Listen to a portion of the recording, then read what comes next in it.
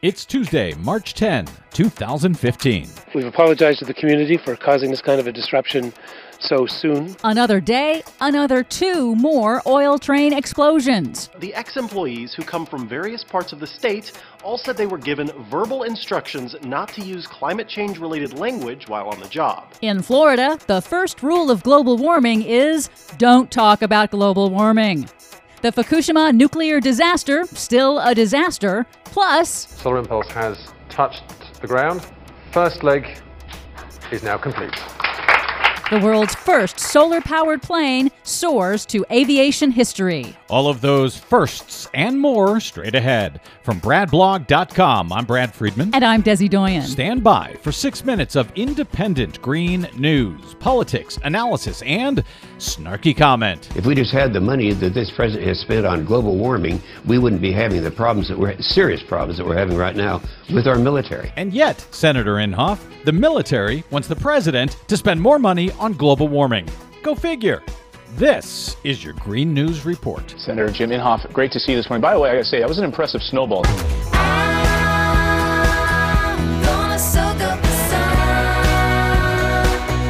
Desi Doyen, I remember hearing this old joke during the George W. Bush administration that they had planned a mission for NASA to fly to the sun.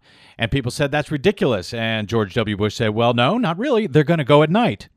So Ba-dum-ching. Now we've got a solar airplane that's going to fly around the world, and it's even going to fly at night. That's right. It's an incredible innovation. Is George W. Bush the pilot of this one? Thank God, no. But more on that in a moment. First, another day, another oil train explosion. Enormous amount of flames. Make that 2 new oil train explosions Just heard a big boom. in just 1 week. First, a train carrying volatile Bakken shale crude from North Dakota derailed and caught fire near Galena, Illinois on the Idaho border on Thursday. Then on Saturday, 38 oil cars derailed and exploded near the northern Ontario community of Gogama. It's also important to note that this is the 4th CN rail derailment in northern Ontario this year. It's the second oil train derailment in a month outside Gogama, reports the CBC, and residents are very concerned because the railroad tracks run right through town. What if it had been another 2 kilometers and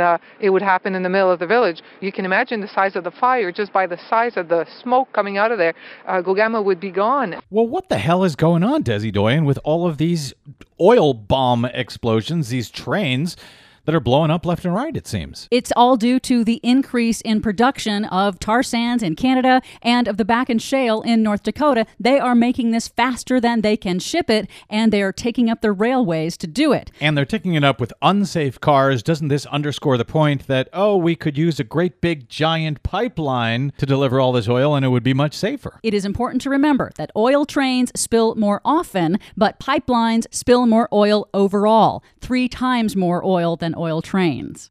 Officials at the Florida Department of Environmental Protection were verbally ordered not to use the term climate change or global warming in any official communications, reports, or emails. That's according to a new bombshell investigation from the Florida Center for Investigative Reporting. It's based on interviews with former employees and on public records requests.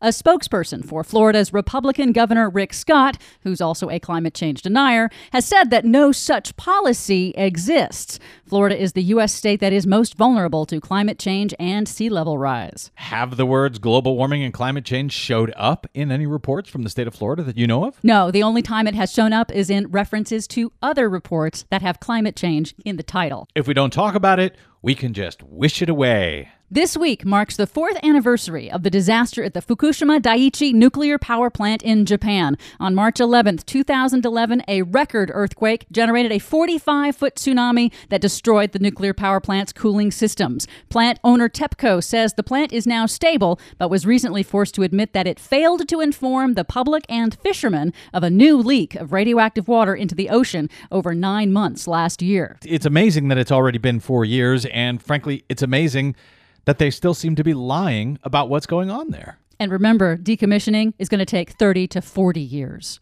But some good news. Solar Impulse 2, an updated version of the world's first solar-powered plane, on Monday successfully completed the first leg of an epic round-the-world flight. The giant Solar Impulse 2 takes to the skies of Abu Dhabi at the start of an attempt to make aviation history. Pilot and owner Bertrand Piccard hopes it opens a new era in aviation. It's very, very strange to look. It flies quite slowly. It's sensitive to turbulence, but it flies forever. One day, maybe electric airplanes will transport 200 passengers. I hope, I have to say. The plane is powered by over 17,000 solar cells embedded on its massive wingspan that charge batteries, enabling the plane to fly overnight. It will make 12 stops around the world on its 5-month journey. Very cool. For much more on all of the stories we covered today and the ones we couldn't get to, please check out our website at greennews.bradblog.com. Don't forget, you can download our reports anytime via TuneIn, Stitcher, or iTunes, where we hope you'll leave us a good review to help others find us as well. I'm Brad Friedman. And I'm Desi Doyen. And this has been your Green News Report. I believe I can fly. Woo. I believe I can touch the